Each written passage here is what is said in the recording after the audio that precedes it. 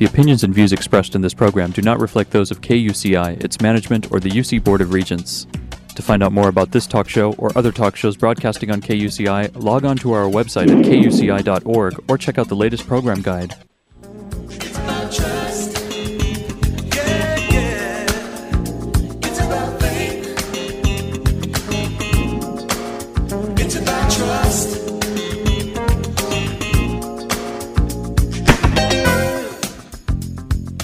You're listening to KUCI 88.9 FM in Irvine and KUCI.org on the net. Welcome to Prescriptions for Healing Conflict. I'm Lloyd, I'm the show's engineer, and your host is Mari Frank. Mari's been an attorney mediator for 26 years, and during that time she's resolved thousands of disputes as a neutral conflict healer. She's a member of the Orange County Superior Court Mediation Panel, and she's been a law professor of negotiations and mediation, and presently teaches negotiations right here at UCI. She's the author of Negotiations Breakthroughs and co-author of Stepping Stones to Success and several other books. To listen to previous interviews, see upcoming guests, download podcasts, and learn more, visit www.conflicthealing.com. So Mari, what's your show about today? Well, Lloyd, today our show is about the dance of opposites, and that happens to be the name of this wonderful new book by our friend Kenneth Cloak, who's been on our show before. And the subtitle of this book is Explorations in Mediation, Dialogue, and Conflict Resolution Systems Design. It's just really wonderful for not only for mediators and not only for facilitators, but really for everyone who wants to learn about how to really resolve conflict in their own lives and with their own families and in their own community. So let me tell you a little bit about Ken if you didn't hear him before on our show. Kenneth Cloak is the director of the Center for Dispute Resolution and a mediator, arbitrator, facilitator, coach, consultant, and trainer, and he specializes in communication, negotiation, and resolving complex of multi-party disputes. And he is also the author of The Crossroads of Conflict, which we interviewed him before on that book, and this is his new book, The Dance of Opposites. His practice includes everything from divorce, family, community, grievance and workplace disputes, collective bargaining, organizational and school conflicts, sexual harassment, discrimination, public policy disputes, and actually I think he could do anything because when he's got those skills of mediation that are just healing of conflict and being a peacemaker, he can do anything. He facilitates coaching, consulting, and training practice, and this includes work with leaders of public, private, and nonprofit organizations. And you're going to hear more about him, but we have a lot more about him on our website at conflicthealing.com. And of course, you can also go to his website at Kenneth Cloak, that's KENNETHCLOKE.com. And if you go to our website at conflicthealing.com, you'll see his picture, his bio, the cover of his book, and we link right to his website so you can just enjoy him as much as I do. He's wonderful. Thank you so much, Ken, for joining us. Wow. Thank you very much for those nice words, Mari. Well, you deserve it. Pleasure to be with you again. Yeah. So first of all, why don't you tell us how is it that you decided to write this book after you wrote The Crossroads of Conflict? Well, this is actually book number 12. Oh, 12, but I remember the other one. So I have been churning these out for several years. And basically, the object of this particular book is to try to say something new about some of the deeper and more fundamental aspects of conflict that, for the most part, we have missed. Or haven't looked closely enough at. So each chapter is an exploration in some new direction. Yes. In terms of conflict resolution. Yeah, I love it. Let's talk about some of those, because I've been reading this and I'm really intrigued. And as a mediator, of course, I really feel everything that you're saying, and it makes so much sense to me. But we all, in some way or another, are mediators in our families, with our children, with our friends, with our communities. So it really relates to everybody. Let's talk about what you mean by the language of conflict. Okay, that's chapter 1 yes. in the book. And basically, I think there are some things that all of us know and about how we behave when we're in conflict. We know that we are argumentative and accusative, and that we are oftentimes disrespectful, that our anger or our fear or our guilt or our pain or grief tend to alter the way that we speak to each other when we're in conflict. But my purpose was to go a little bit deeper than that and to take a look at exactly how we form sentences when we are in conflict. And basically, there are three fundamental elements in any conflict sentence. And they're pretty common in ordinary sentences, but they have a special relationship to conflict. So the very first thing that we generally include in our sentence is a pronoun. Yeah. And the pronoun is generally you. Sometimes it's they, and sometimes it's he or she, but generally it's you. So what is the form of that pronoun? And the answer is the form that it takes when you connect it with something negative is an accusation. Right. Everybody perceives it as an accusation. And the likely result of being accused of anything is that you are going to respond by in two ways. One, no, I'm not. And two, you're something else that's worse. Right. Right? Right. So that part is fairly simple. But then if you ask the question, well, what could you do instead? There are at least three more pronouns that could be used in place of they, you, he, or she. Right. And those are, first of all, it. That is to describe the problem as an it rather than as a you. Right. In which case, the form the pronoun takes is that it creates an object out of the problem. Right. And what you're going to get is problem solving. If you say I about a problem, that's either a confession or a request. Right. And there's going to be a lot of listening if it's a confession, and there will even be listening if it's a request. But you're not going to get the defensive reaction that you get if you use the word you. Right. And if you use the word we, it's an invitation into collaboration, as in we have not talked about this clearly enough, and we need to reach some agreements with each other in order to solve this problem. Right.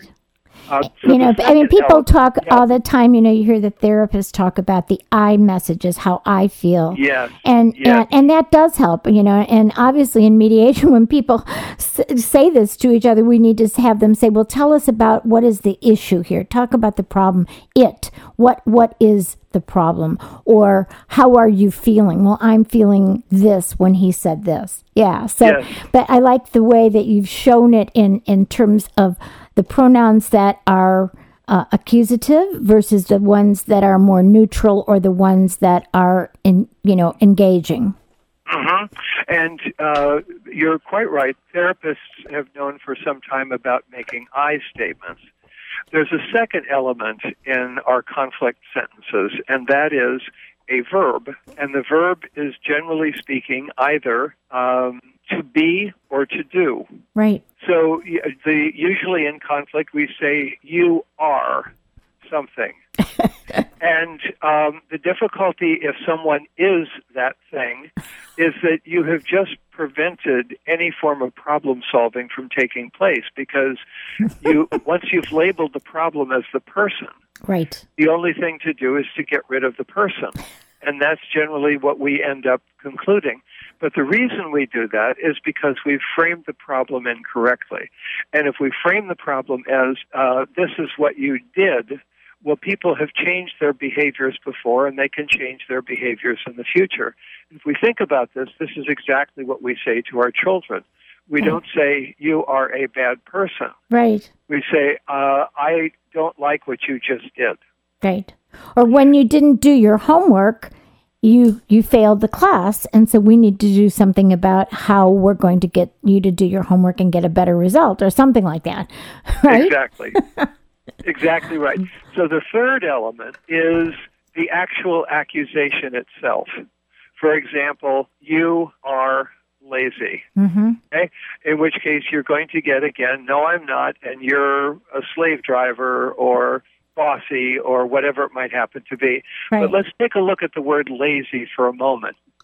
And what we can see is that when we choose that word, we have made an indirect negative statement of what we want, that is, of our interests. Right. Not just what we want, but the reasons why we are upset. Mm-hmm. So every accusation is an indirect negative statement of interests, which can be presented positively and directly, as in, I'm working really hard here, and I'm getting tired, and I can see that you're, not doing anything. Could you give me a hand? Right. The second thing that the accusation is also a negative, indirect statement of emotion, which is, I'm getting upset here, or I'm working hard and you aren't, and frankly, I'm a little jealous, or whatever it might happen to be. But it's indirect, it's negative. So if we could frame it positively, that would be significantly different. Yes. As in, I would really appreciate it and love it if you would help out. And I think we could enjoy ourselves and have a good time doing it if we do it together. It's that easy way to say, yeah, I was just going to say, it's just like when we're in mediation, and I know you do this, but I love the way you're showing it, like the whole syntax. But I always tell clients, okay, you told me what you don't want. Now tell me what you do want. Make a proposal about what you do want. And I said, when you're with your kids, you don't tell them what you don't want. Good parents tell what you do want. So I said, so just think of it this way. Just always ask for what you want, not what you don't want. Because then you have to think through, what do I really want out of this, right? Mm-hmm. Absolutely. And then it becomes a completely different conversation. Yes. You've maintained the content, but you've changed the focus of the conversation.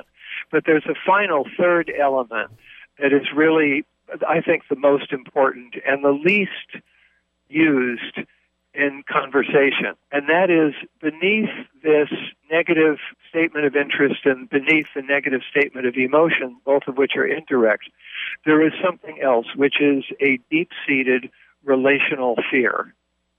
And you can get to that by asking, for example, what does it mean to you that he hasn't helped you out around the house? Mm-hmm. And the answer will probably come back, it means he doesn't respect me. Right. It means he doesn't care about me. And then we start to get one step deeper, it means he doesn't love me. Right. Or it means I'm unlovable. Mm-hmm. I'm not worthy. And with any of those things, most of these remain hidden under the surface of the conversation, but they're present because of the distortion that has taken place in the previous two statements, the statement of interest and the statement of emotions. So if we can then say, how does this feel to you, and why does it feel like that, and what does it mean to you? Questions like that, or why do you feel so strongly about that? What's really underneath this for you? Right. Then we start to get something much, much deeper, and that's where the conflict is actually organized. So the purpose of the chapter on language is really to reveal these things and to offer mediators or ordinary people who are not mediators specific, concrete ways that they can shift conversations in a different direction. Yeah, I love it. I love that chapter because it really gives you another tool. And so often when we're growing up, we don't learn those kinds of tools about how to handle conflict. And you can say the same thing, basically. I mean, you can get the same intent across of what I really want. I want you to help me with the housework. You get that intent across in a much more civil way, so that you're more likely to get what you want. Yes. Yeah. So the question then becomes, why don't we do that? And the answer is because we want it so badly. Because we're afraid of what the answer could be, that maybe the person doesn't love us, But we're so vulnerable when we get to this level that we're a little afraid of going there, and so instead we keep the conversation at a more superficial level. Right. And then it becomes disguised and distorted, and the other person gets confused. Here's the best example that I use in the chapter. If your audience were there, with you, and I could see them, I would ask them to raise their hands. But I think instead we'll just ask them to just admit to yourself, if in your conversations with the people that you love, you use the words "you always" or "you never." Right. Okay? So many people use these words. And then the question becomes, well, how does the other person respond when you use those words? Very angrily. Answer, No, what do you mean I always do this? I didn't do this yesterday. Yes. So they say, no, I didn't, or yes, I did. Right. And was that the reason why you used those words, to get that response? And the answer is generally no, that isn't why you used those words. You wanted them to get something about the communication. So what exactly have you done?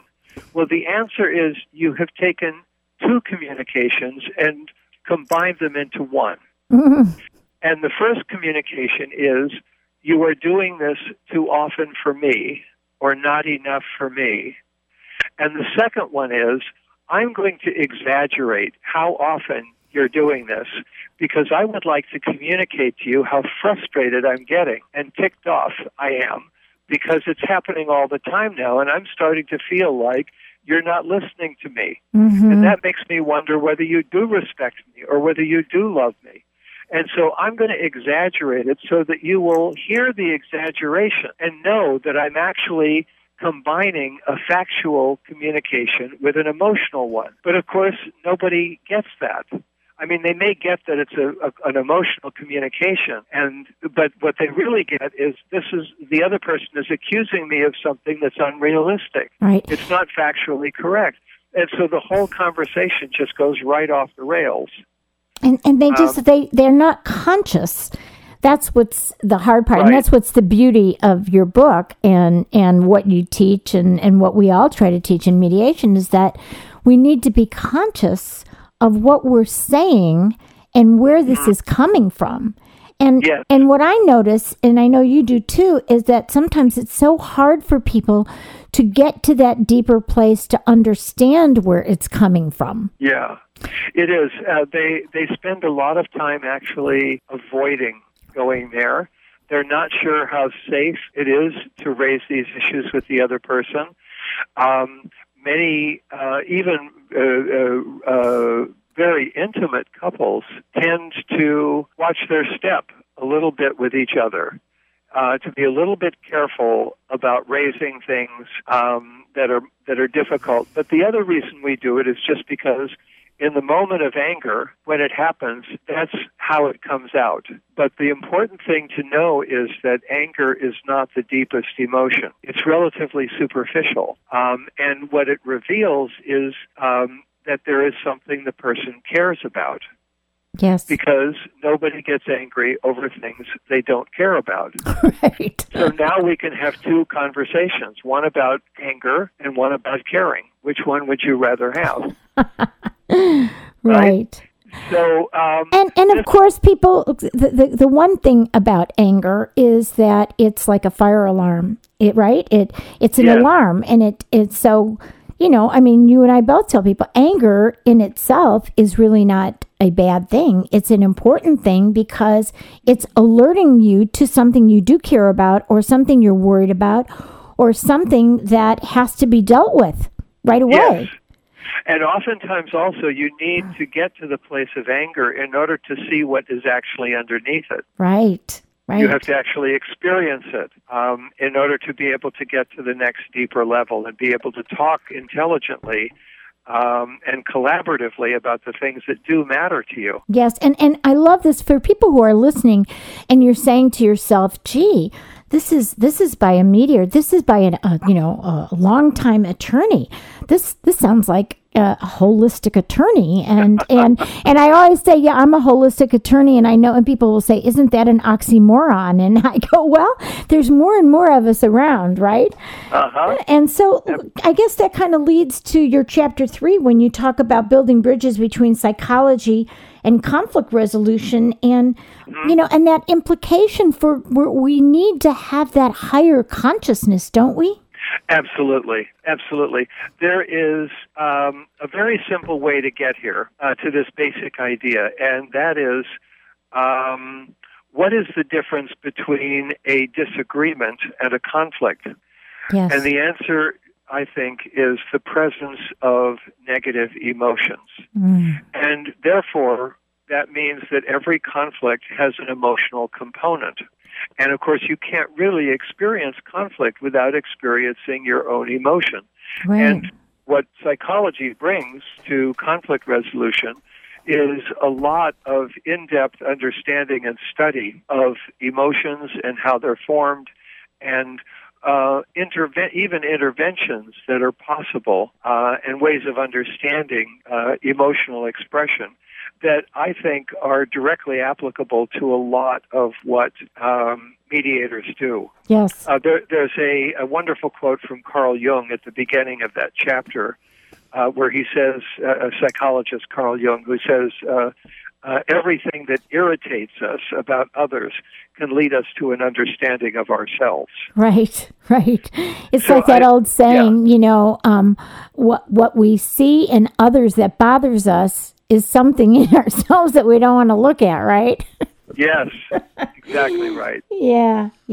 No, I know. I love it.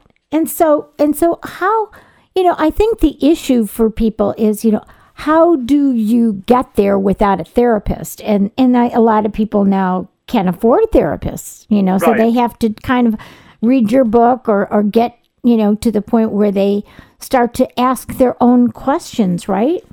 Yes, and even possibly without a mediator being present as well, although we would not want to admit that,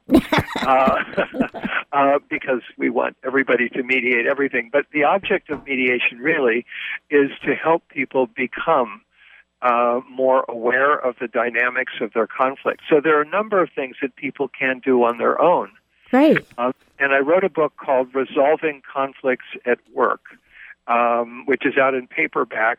And one of the chapters in that book is called Learning from Difficult Behaviors. Yes. And the object is to say, there's another way of describing it, which is what I do in the Crossroads of Conflict. And that is to say that every conflict in our lives is defined by two forces. On the one hand, it's defined by a problem that we are now required to solve. Yes. And on the other hand, it's defined by the fact that we do not yet have all the skills we need in order to solve it. Right. So, for example, teenagers get into conflicts with their parents over curfew, but 2-year-olds, some 2-year-olds might get into conflicts with their parents over curfew, but mostly it's a teenage problem. And once you are 50 or 60, hopefully you're not having those conflicts anymore. And the reason is because you have learned the skills that you need in order to be able to manage your own life. Yes. And the difficulty with teenagers is they are in transition. Mm-hmm. So we can say that the conflicts over curfew are transitional conflicts. But then we can say every conflict can be seen as a transitional conflict, as a problem of how do I develop the skills at being able to handle and solve this type of problem. Yes, conflict calls for change, doesn't it? Yes. It calls us to a higher growth, a higher consciousness, because if we don't get through it, it's going to be there, right? If we don't learn the new skills, we're going to come back to it, right, time after time. Right. And many people have noticed this in their relationships, their significant relationships. We get attracted to the same kind of people because what those people represent is an opportunity for growth and learning on our part that we haven't yet fully recognized or accepted. And we take But once ourselves, we do- and we take ourselves with us wherever we go. So if Yeah. we haven't learned these skills, they're going to come out. If, this is what I tell people, if you don't learn these skills now, the next wife will have maybe a different name and a different size and different color hair and eyes. But those issues are going to come up again until you get these right now, until you learn Exactly. this. Yeah. Great point. That's a perfect intervention, Mari. Yeah. No, I love this book. So I also found chapter 4 to be really interesting about bringing oxytocin into the room. Yes. Yeah. So let's talk a little bit about we have about 5 more minutes, so we do have time for you to kind of address this. But I thought that was really a great chapter too. Let's talk about that. Okay. So there won't be time to describe the entire thing, but for Right. those who are interested, chapter 4 is called "Bringing Oxytocin into the Room," but the subtitle is "Notes on the Neurophysiology of Conflict." Yes. And what it basically is a summary of over 100, maybe a couple hundred research studies on what happens to your brain on conflict Yes. and how the brain reacts. And so what the basic underlying proposition is that there are dual pathways inside the brain, everybody's brains. And there are 2 neurotransmitters that are important in conflict. The first, of course, is adrenaline, and that is triggered by seeing something that is potentially dangerous or hearing it or experiencing it, in which case a message goes to the thalamus inside your brain and then to what are called the amygdalae, which are 2 little almond-shaped places in your brain that conduct a kind of threat assessment. And once the threat has been determined, the amygdala then sends messages to the prefrontal cortex saying, you can think whatever thoughts you want, but we're hijacking the brain. Yeah. And then it sends a message to your stomach and your intestines to say, we're taking all the blood from you and sending it to your muscles because you may have to run or you may have to hit. And you're going to need that, and your brain is going to need it as well. And all of these things take place way below the level of conscious attention. Your breathing speeds up. Your pupils dilate. All of these messages go out. And the second pathway, it also has a neurotransmitter, which is oxytocin, which many people now know about. And oxytocin is a complicated neurotransmitter. What it does basically is it breaks down adrenaline. And for this reason, it has been shown to be very important, crucial really, for monogamy, for trust, and for social bonding. And so oxytocin breaks down adrenaline, adrenaline breaks down oxytocin. So we have a part of our brain that is getting ready to fight or flee, and another part of our brain that would like to have a conversation. How do we trigger the release of oxytocin? The answer is any act of generosity, any acknowledgement or thank you or kind words. What also triggers oxytocin, of course, is sex, affection of any kind, physical affection, but just being affectionate also does it. Looking at a photograph of a baby, especially your own baby, being present at the birth of a baby, even if it isn't your own baby, attending a wedding. Right. All of these things release oxytocin that reduce adrenaline and build social bonding. And we are just out of time. What a perfect way to end. You are just so wonderful. Kenneth Cloak, who is the author of The Dance of Opposites. You can just hear from this you're going to have to read this because it is just, it's fascinating. And I think it's really a wonderful, wonderful book. So we will have you back again, Ken. Thank you so much for joining us. Just give your website, honey, and it's time to go.